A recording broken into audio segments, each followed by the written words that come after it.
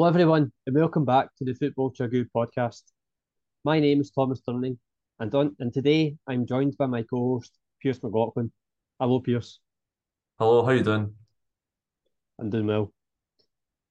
On today's podcast, we will be discussing all the latest transfer news from around Europe, giving our best El Clasico starting 11 from the 21st century. And at the end of the podcast, Pierce will be giving a rundown of all the latest Asian football news.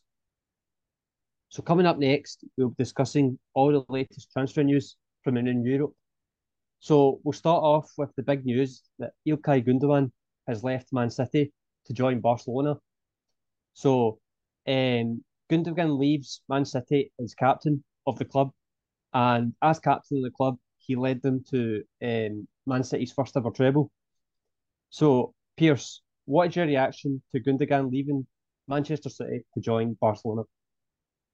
Um, bit surprising that he's left to go to Barcelona because the fact is Pep was an advocate of him. He loved him so much because he was Pep Guardiola's first signing at Manchester City, and that was kind of like the start of the Pep Guardiola revolution City. And even then, like he popped up with so many vital goals, whether it be in the Premier League, cup finals, and the Champions League as well.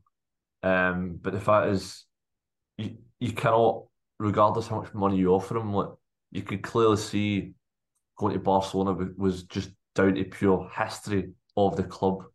And the fact is, he's gave was it 6 years at Manchester City. He's been loyal.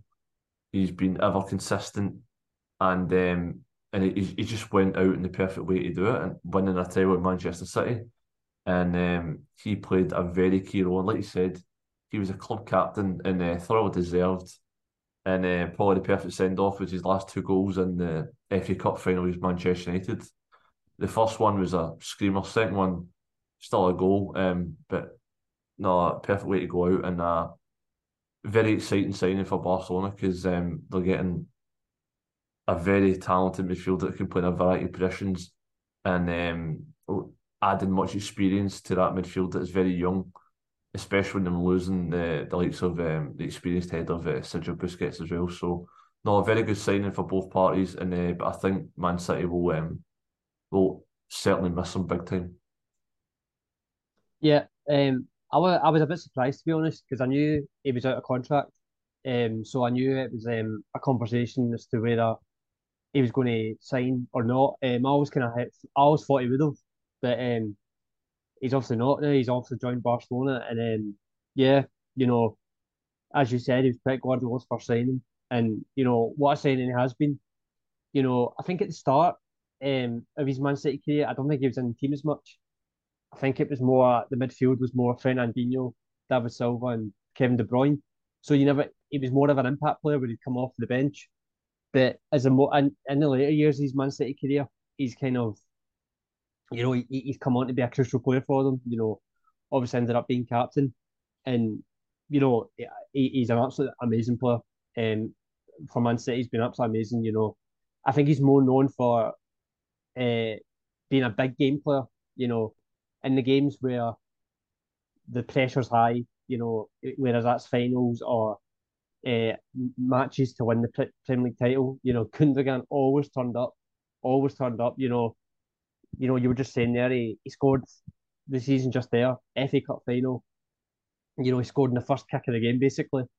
You know, to win the title, he scores. I remember a couple of seasons ago against Aston Villa, he didn't start that game, and he wasn't happy, and he came on and scored two goals for Man City to basically go on and win the title. So his impact at Man City has been absolutely amazing. For Pep Guardiola, I mean, he must be absolutely delighted with what he got because I think I'm not even sure if Man City even paid that much for him, or even if they paid that much, even if they paid anything for him at all when they signed from Borussia Dortmund. Um, but in terms of his Man City career, absolutely amazing. And going on to Barcelona, they're getting an amazing player. I think Xavi's always been a big, massive fan of him. Um, I think it's a good sign for Barcelona because we talk about Barcelona in terms of they're always known for their midfield players. Busquets is now left, so you've got the up and coming Barcelona midfielders in terms of Pedri and Gavi, who are still really young. So I think Gundogan coming in, what would help them a lot, in terms of in terms of them keeping developing and stuff. Um, I, I mean, I would expect him to play quite a lot, Gundogan at Barcelona. I think Xavi will, you know, make him a quite a big player in that team. But at the end of the day, it's a brilliant signing for Barcelona, and I'm sure he's going to help them so much. In terms of what they'll want to achieve, in terms of try winning the title again next season. So brilliant signing for Barcelona, and don't think Man City will be. I think they'll be pretty devastated. So with Gundogan leaving Man City, Man City had to react quickly, and they have, because they announced yesterday that they had signed midfielder Mateo Kovacic from Chelsea. So Kovacic will take the number 8 shirt, which was previously just worn by Gundogan, who's now just left. So Pierce, what is your reaction to Kovacic joining Man City?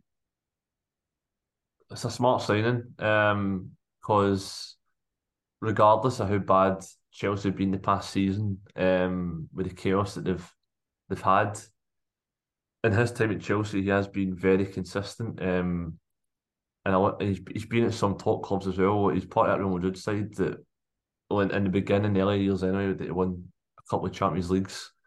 He was in and out of the team, wasn't really a starter, but he was whenever he came on, he did make an impact, and he played in a variety of positions. And at Chelsea, alongside Kante and Jorginho, he was outstanding for a couple of years, especially under Lampard in the beginning and Tuchel.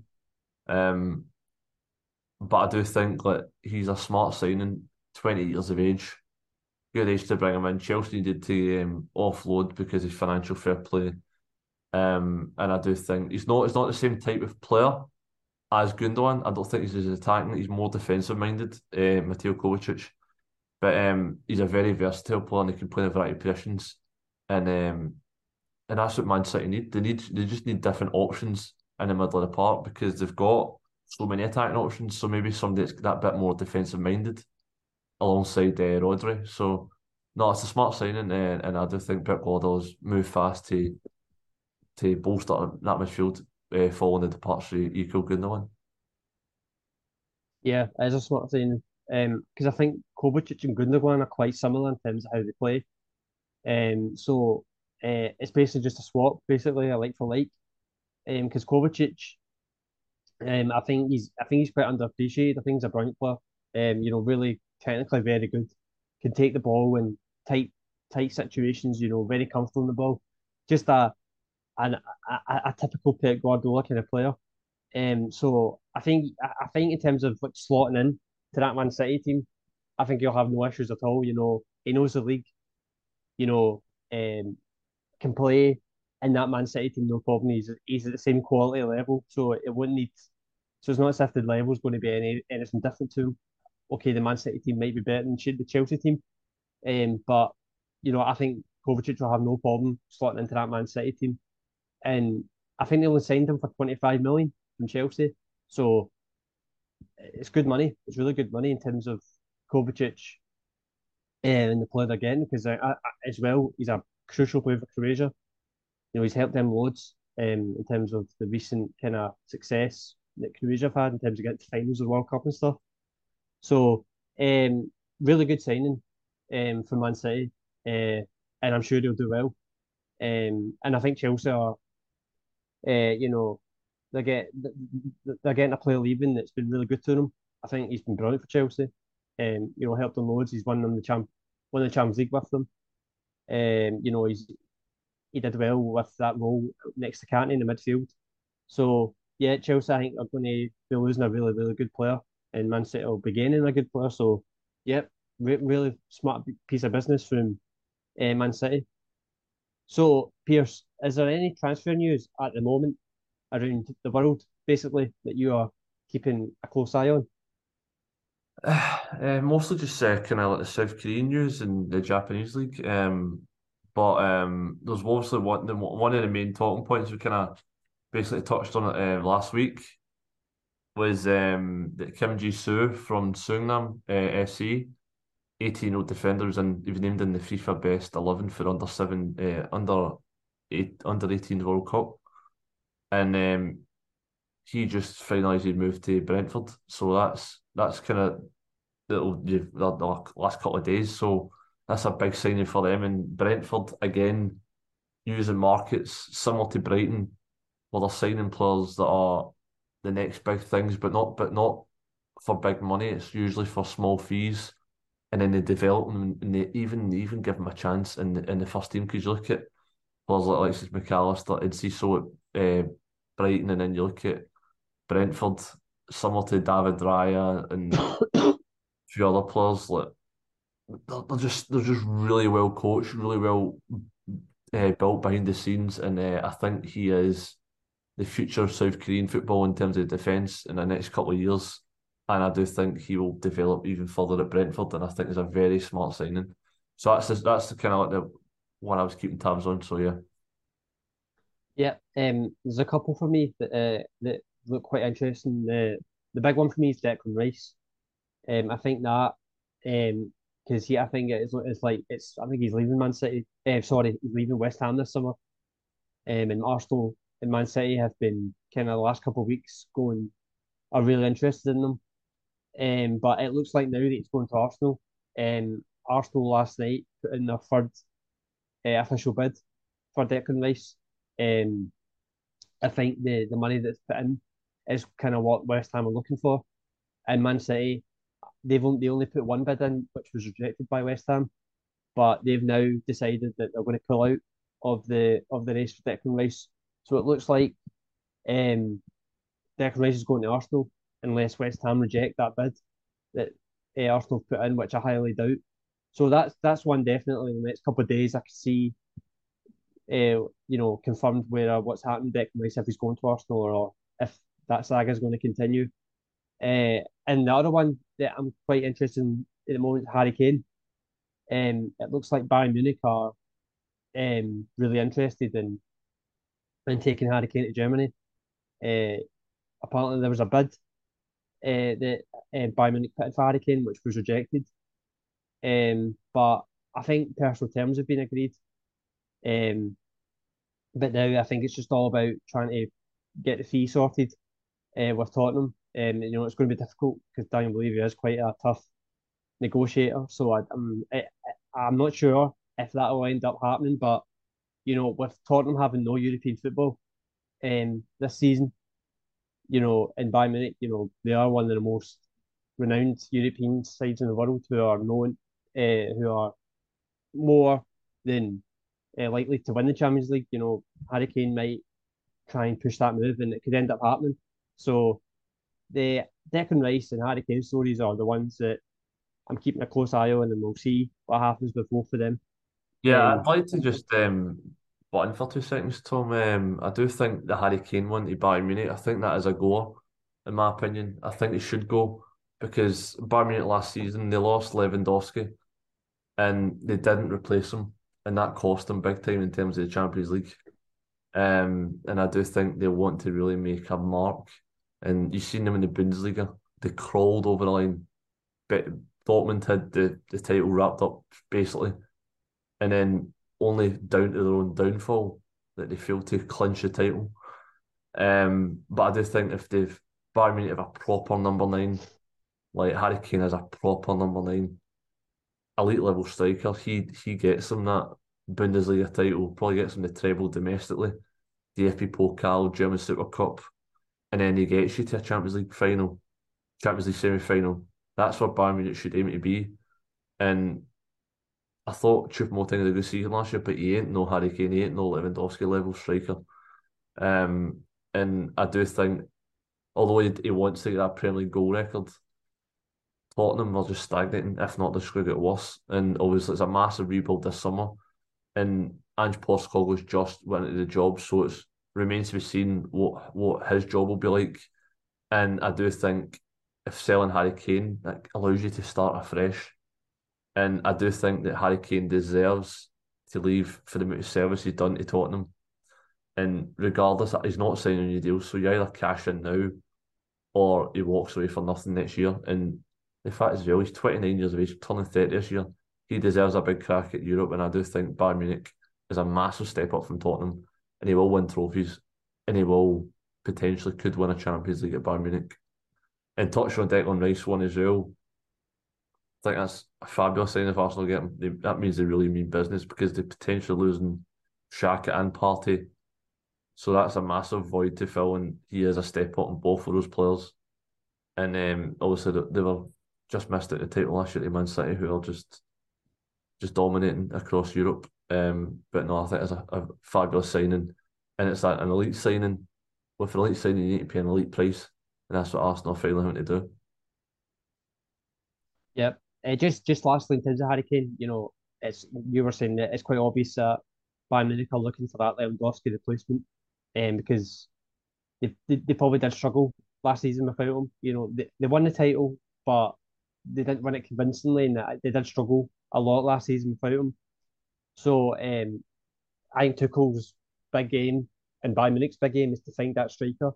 I think Harry Kane and Victor Osimhen have been the two names that Bayern Munich have been linked with, but I think it's Harry Kane that they're more kind of interested in. If Bayern Munich ended up getting Harry Kane, it would be a top sign for them. It really would. He would break so many records at Bayern Munich. He'd be really, really good and dangerous in the Bundesliga. Um, but it's going to be difficult for them, I think. Tottenham and Daniel Levy are really, really hard to negotiate with. Trying to take a player who's the England captain from the Premier League to the Bundesliga, that's going to be really hard for them as well. But Harry Kane only, I think, has a year left on his contract at Tottenham, so that might make things a bit easier. But we'll see what happens with that one. That's I think this summer that one's going to be really interesting to keep an eye on. Just also a little bit of sad news that came out this week that the former Scotland manager Craig Brown sadly died. Um, Craig Brown is known for being the last Scotland football manager to take the country to the World Cup finals. So, Pierce, just what your thoughts on the sad news? Yeah, tragic news. The last I remember seeing him was as an Aberdeen manager. But obviously in Scotland, he's talked about because of how successful he was with the national team. And you've seen that like Scotland, how difficult it was to qualify for major tournaments since, because we've had some great managers like the late great Sir Walter Smith, and then you've had Alex Leach, um, Craig Levine, Gordon Strachan, and now Steve Clarke, who's probably the closest to doing what uh, Brown done. Um, so no, I'm a sad loss to Scottish football because he was an absolute great, and I didn't even realise it was 15 years they had in charge of the national team, which is some achievement because not many managers get that long, especially a national team post. But the fact is he got us to three major tournaments in a row, and obviously got the famous one down at Wembley, and was it Euro '96. And obviously we're only an own goal for beating Brazil, for getting a point against Brazil in the World Cup in '98. So no, sad news, and nothing but total respect for the man, and sad to see him go, and his legacy will live on forever. Yeah, no, it was sad news to hear. He's got a great, his time at Scotland as a manager of the national team was brilliant. Obviously, as we just said, he's the last manager to lead Scotland to a World Cup finals, which is, quite an achievement. He was, although Scotland didn't get through this tie, Scotland did go to Wembley and beat England 1-0. He was known for that as well. But a great kind of Scottish football legend. I don't think his football and playing career is known, but his managerial career definitely was. I read this week that he'd also came through the Scotland schoolboy team with Sir Alex Ferguson. So they two have kind of been brought up at the same time. But a total legend, and in Scottish football. And he's going to be sorely missed. And yeah, so sad news. So coming up next, we will be giving our best El Clasico starting 11 from the 21st century. So before the podcast today, me and Pierce thought to ourselves about who we think our best El Clasico starting 11s are from the 21st century. So we're now going to review this on the podcast. So Pierce, we'll start with you. Who makes your best El Clasico starting 11? Well, I've went with a 4-3-3, but with a two centre mids and a DM. And obviously we've done the thing where it's like you cannot have more than seven players from the one side. So that way it's like a kind of even split, and you're not being biased to one side or just having a full Barcelona or a full Real Madrid side. Um, and obviously I was looking for some of the names that played in this era, and some of the players that are left out are absolutely ridiculous from both sides. Um, so for me, the nailed on starters for me in this side were the two centre backs, right back, and the two wingers. The rest were up for debate. I'll name the starters that I had to just have to put in. So my two centre backs were Sergio Ramos and Carlos Puyol. My right back was Dani Alves, just a shoe in, and my two wingers were Lionel Messi on the right and Cristiano Ronaldo on the left. That was my shoe ins. Goalkeeper was a toss of a coin, really. I came up with seven names: Diego Lopez, Marc-Andre ter Stegen, Claudio Bravo, Victor Valdez, Iker Casillas, Thibaut Courtois, and Keylor Navas. I've went with Iker Casillas. I just think he's a legend of the game. Some of the saves he made in that side for Spain and for Real Madrid. And I'll always remember his 18-year-old performance in Glasgow in 2002. It was outstanding. But I just felt as if for me it was between him and Ter Stegen. I think Ter Stegen's been ever present in that Barcelona team, and he's been very consistent. But I've just edged towards Casillas, and I had to give an honourable mention to Keylor Navas, who for me is one of the most underrated keepers in the modern era. At left back was an even harder choice. The three I've narrowed it down to was Marcelo, Jordi Alba, and Roberto Carlos. And I've just went with Marcelo because I've seen him play more. I just think he offers more going forward than Jordi Alba. Jordi Alba's better defensively. Roberto Carlos, I just didn't see enough of. I was too young to witness him live. We've seen a handful of his games, and it was towards the back end of his career. And I just felt some of the performances I've seen Marcelo going forward was ridiculous, especially combining down at left wing with Ronaldo. It was a joy to watch. In the middle of the park, I've went for CDM. Again, this is so tough to choose, but I've just went with Sergio Busquets. So the five that I narrowed it down to was Busquets, Casemiro, Mascherano, Makelele, and Xabi Alonso. So to choose any of those could have started, but I've went with Busquets because I just felt as if he's the most technically gifted out of all of them, and he was just a joy to watch when he played.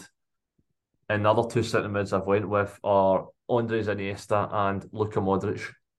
I just think both of them are quite similar, but they're just so attacking.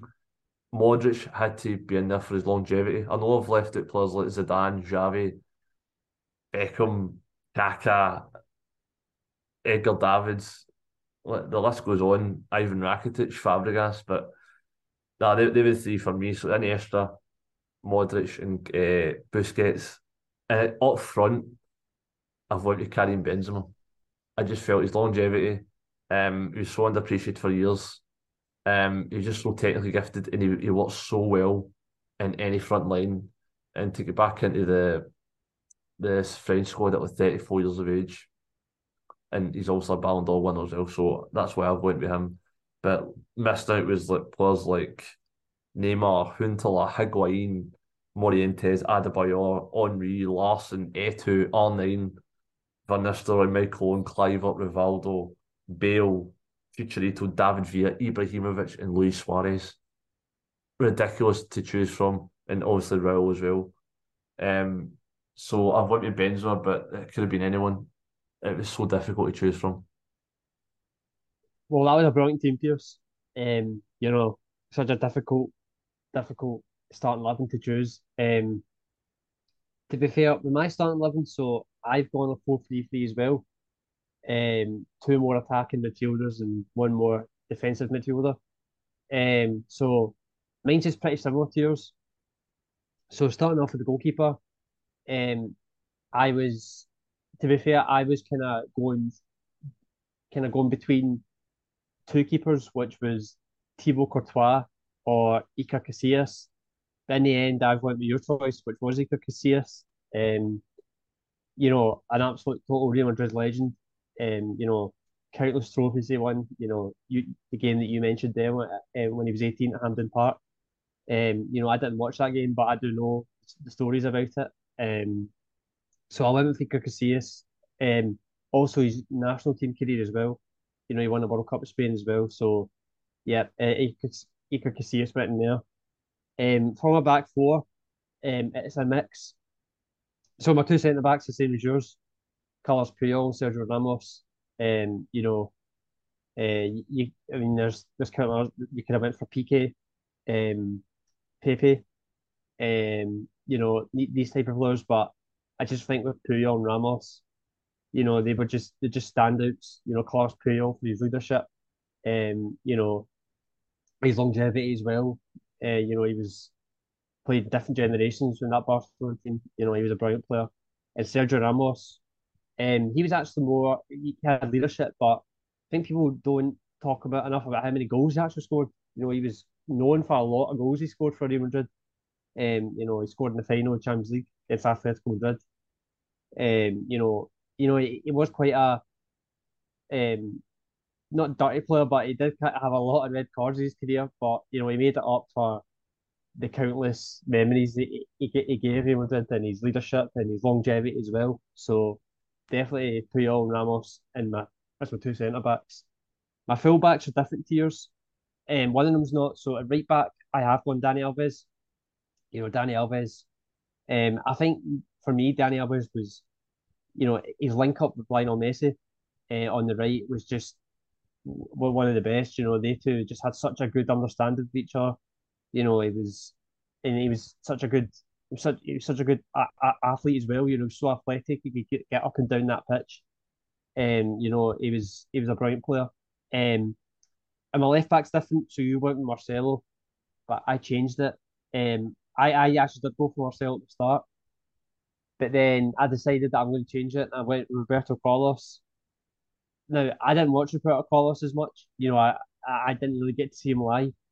But the reason I went for Roberto Carlos is because I just think the influence he had on other left backs, on all full backs in the world. You know, he kind of made that role of the modern left back now of what it is. He was more. I think Roberto Carlos was how he could both defend and attack. You know, fullback's different so much now. Nowadays, he's him and Cafu in the Brazil team. People always talk about how they two are the best fullbacks of all time in the game, which is such a good argument to make. And I just think Roberto Carlos as well. Although Marcel was amazing, I just think Roberto Carlos in terms of like the technique he had. Everyone remembers his famous goal, where the ball swerved out and swerved back into the goal. His countless free kicks he scored as well. So I've went with Roberto Carlos, but it was a toss up between him and Marcelo. So going on to my midfield, and my DM is the same as yours. So Sergio Busquets, just the influence he had. There's so many players now that try and copy what Busquets did in that middle of the pitch. He wasn't really seen in the game, but he was so intelligent and just a brilliant player. Um, and my midfield, two other midfielders are the same as yours. So I've went with Iniesta and Luka Modric. I was so like I kept going back and forth between Modric and Xavi, and like I hate having to leave Xavi out, but I just went with Luka Modric. Um, what he's won his career. You know, the fact that he's 38 now, and he's still going at the top level. He's still one of the best materials in the world at his age. I just think it's amazing. Um, and Iniesta, he's just for me, he was one of my favorite players to ever watch. He was just a magician on the ball. The one thing I always think about Iniesta was when he had the ball, it's kind of like glue. Like it never left him. Like I don't remember everyone watching him and he took a bad touch and he was running trying to get back. Always just stuck to him. He was so good at controlling the ball and you know scored a famous goal in the World Cup final to win Spain the World Cup. So yeah, Iniesta goes in that team for me. And then my front three. So my front three is different. So on the right is Messi. You know, I don't think there's too many arguments as to you can't take Messi out of that team. Messi's just one of the best players of all time. Up front on his own, Cristiano Ronaldo. He did start off on the left at the start of his career, but he did go into the middle and played striker at the end of his Real Madrid career. So, I'm allowed that, so I can put Ronaldo in there. Him and Messi just had to go in that team. I don't think you could leave them out. Especially if it's a 21st century team. They two were the two best players of all time. Um, and my last player who's playing on the left is Ronaldinho. The reason I went for, I mean, there's so many other players. You said Benzema, could easily put Benzema in that team, and Zidane as well. He could have been in midfield or even in the attacking roles. But the reason I went for Ronaldinho, it's just, it's more personal for me because like when I was young, I used to always try and kind of like copy Ronaldinho, and I always loved the skills he had. Um, he was just such a good player to watch in terms of all the skills. People used to always try and copy him. He was just such a kind of unique kind of player. Lots of people's idols. You know, and yeah, Ronaldinho for me. So that's my El Clasico start 11. But I mean, everyone's is going to be different. I mean, it's such a hard topic to talk about. There's so many players that could get in that team, and it's hard to leave them all out because they're all like all the players that you've left out. You can mention they're just all amazing. So yeah, such a hard one, but you know that's ours. That's our El Clasico start 11s. Yeah. So for the final part of the show, Pierce will now give his Asian football roundup. Yeah, so the European football finished, but that is not the case for the Korean and Japanese leagues. Still in full swing. And on Saturday, the 24th of June, we had Suwon Samsung Blue Wings nil, FC Seoul 1, Jeju United 1, Deja Hana Citizen 1, Gwangju FC 2, Jeonbuk Hyundai Motors nil, which I done a match reports on the website. Ulsan Hyundai 3, Daegu FC 1, and then to round it off on Sunday, the 25th of June, Incheon United nil, Pohang Steelers 1, Suwon FC 1, Gangwon FC 1. So that's leaving the table looking like this. So at the top of the table, we've got Ulsan Hyundai in 47 points after 19 matches. And in second place, we've got Pohang Steelers in 34 and FC Seoul in 32 points. So you see, the Ulsan Hyundai just run away with the league this season. Looks set to win back-to-back titles. And down at the bottom table, it's 12th place, Suwon Samsung Blue Wings, 19 games, 9 points. And 11th is Gangwon FC on 13 and Suwon FC on 19 points from 19 games. So as you see, Gangwon FC and Suwon Samsung Blue Wings are cut adrift a little bit, and you can kind of see them, they're destined to go down the pedal unless they get their act together sooner rather than later. So in terms of Korean news, so it's official, it's confirmed. They touched on it a wee bit earlier. Kim Ji-soo has signed on a permanent deal. The 18-year-old centre-back joins a 4-year contract for Brighton FC. Deal also includes an option of a further year. Um, yeah, so that's that. And obviously we're talking about Gangwon FC down the bottom of the table. Well, Yan Hyung-jun is livid after Gangwon FC rejected Celtic's offer. Due to the method of this transfer fee payment, Celtic offered to pay in 2 instalments. Gangwon said they'd only accept if they could keep him until January, so that's when the Korean League season finishes. but Celtic didn't budge. Celtic are also beginning to look at alternative signings with Ji Sung and Jong Ho Yun from Guangzhou FC now on their radar. Watch the space as Celtic may compromise with Gangwon FC in order to sign their first choice.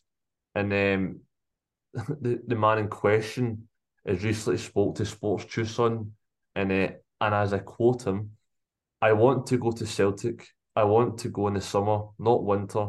I hope they allow it as promised.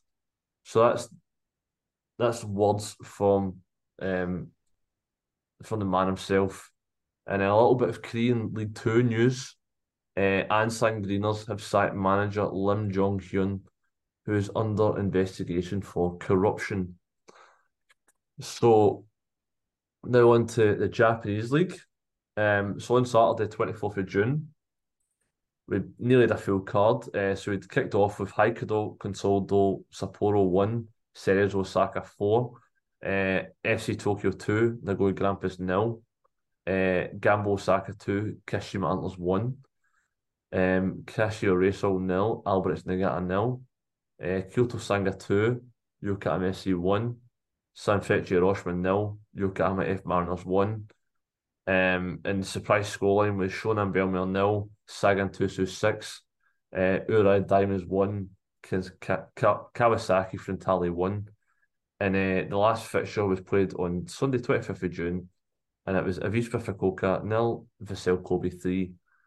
So that's leaving the table looking like this. So at the top of the table, we've got Yokohama F Mariners, 18 games played, 39 points. We've got Vissel Kobe in second on 36 points, only 17 games played.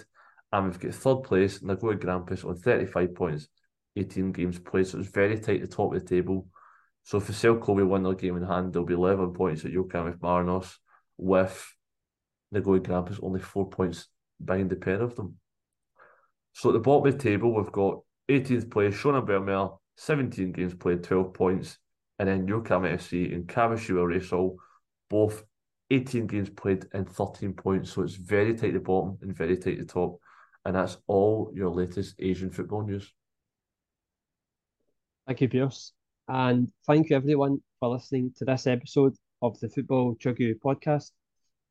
This podcast will be available to listen to on the Football Chuggu YouTube channel and also the Football Chuggu website. Thanks for listening and see you soon. Bye bye.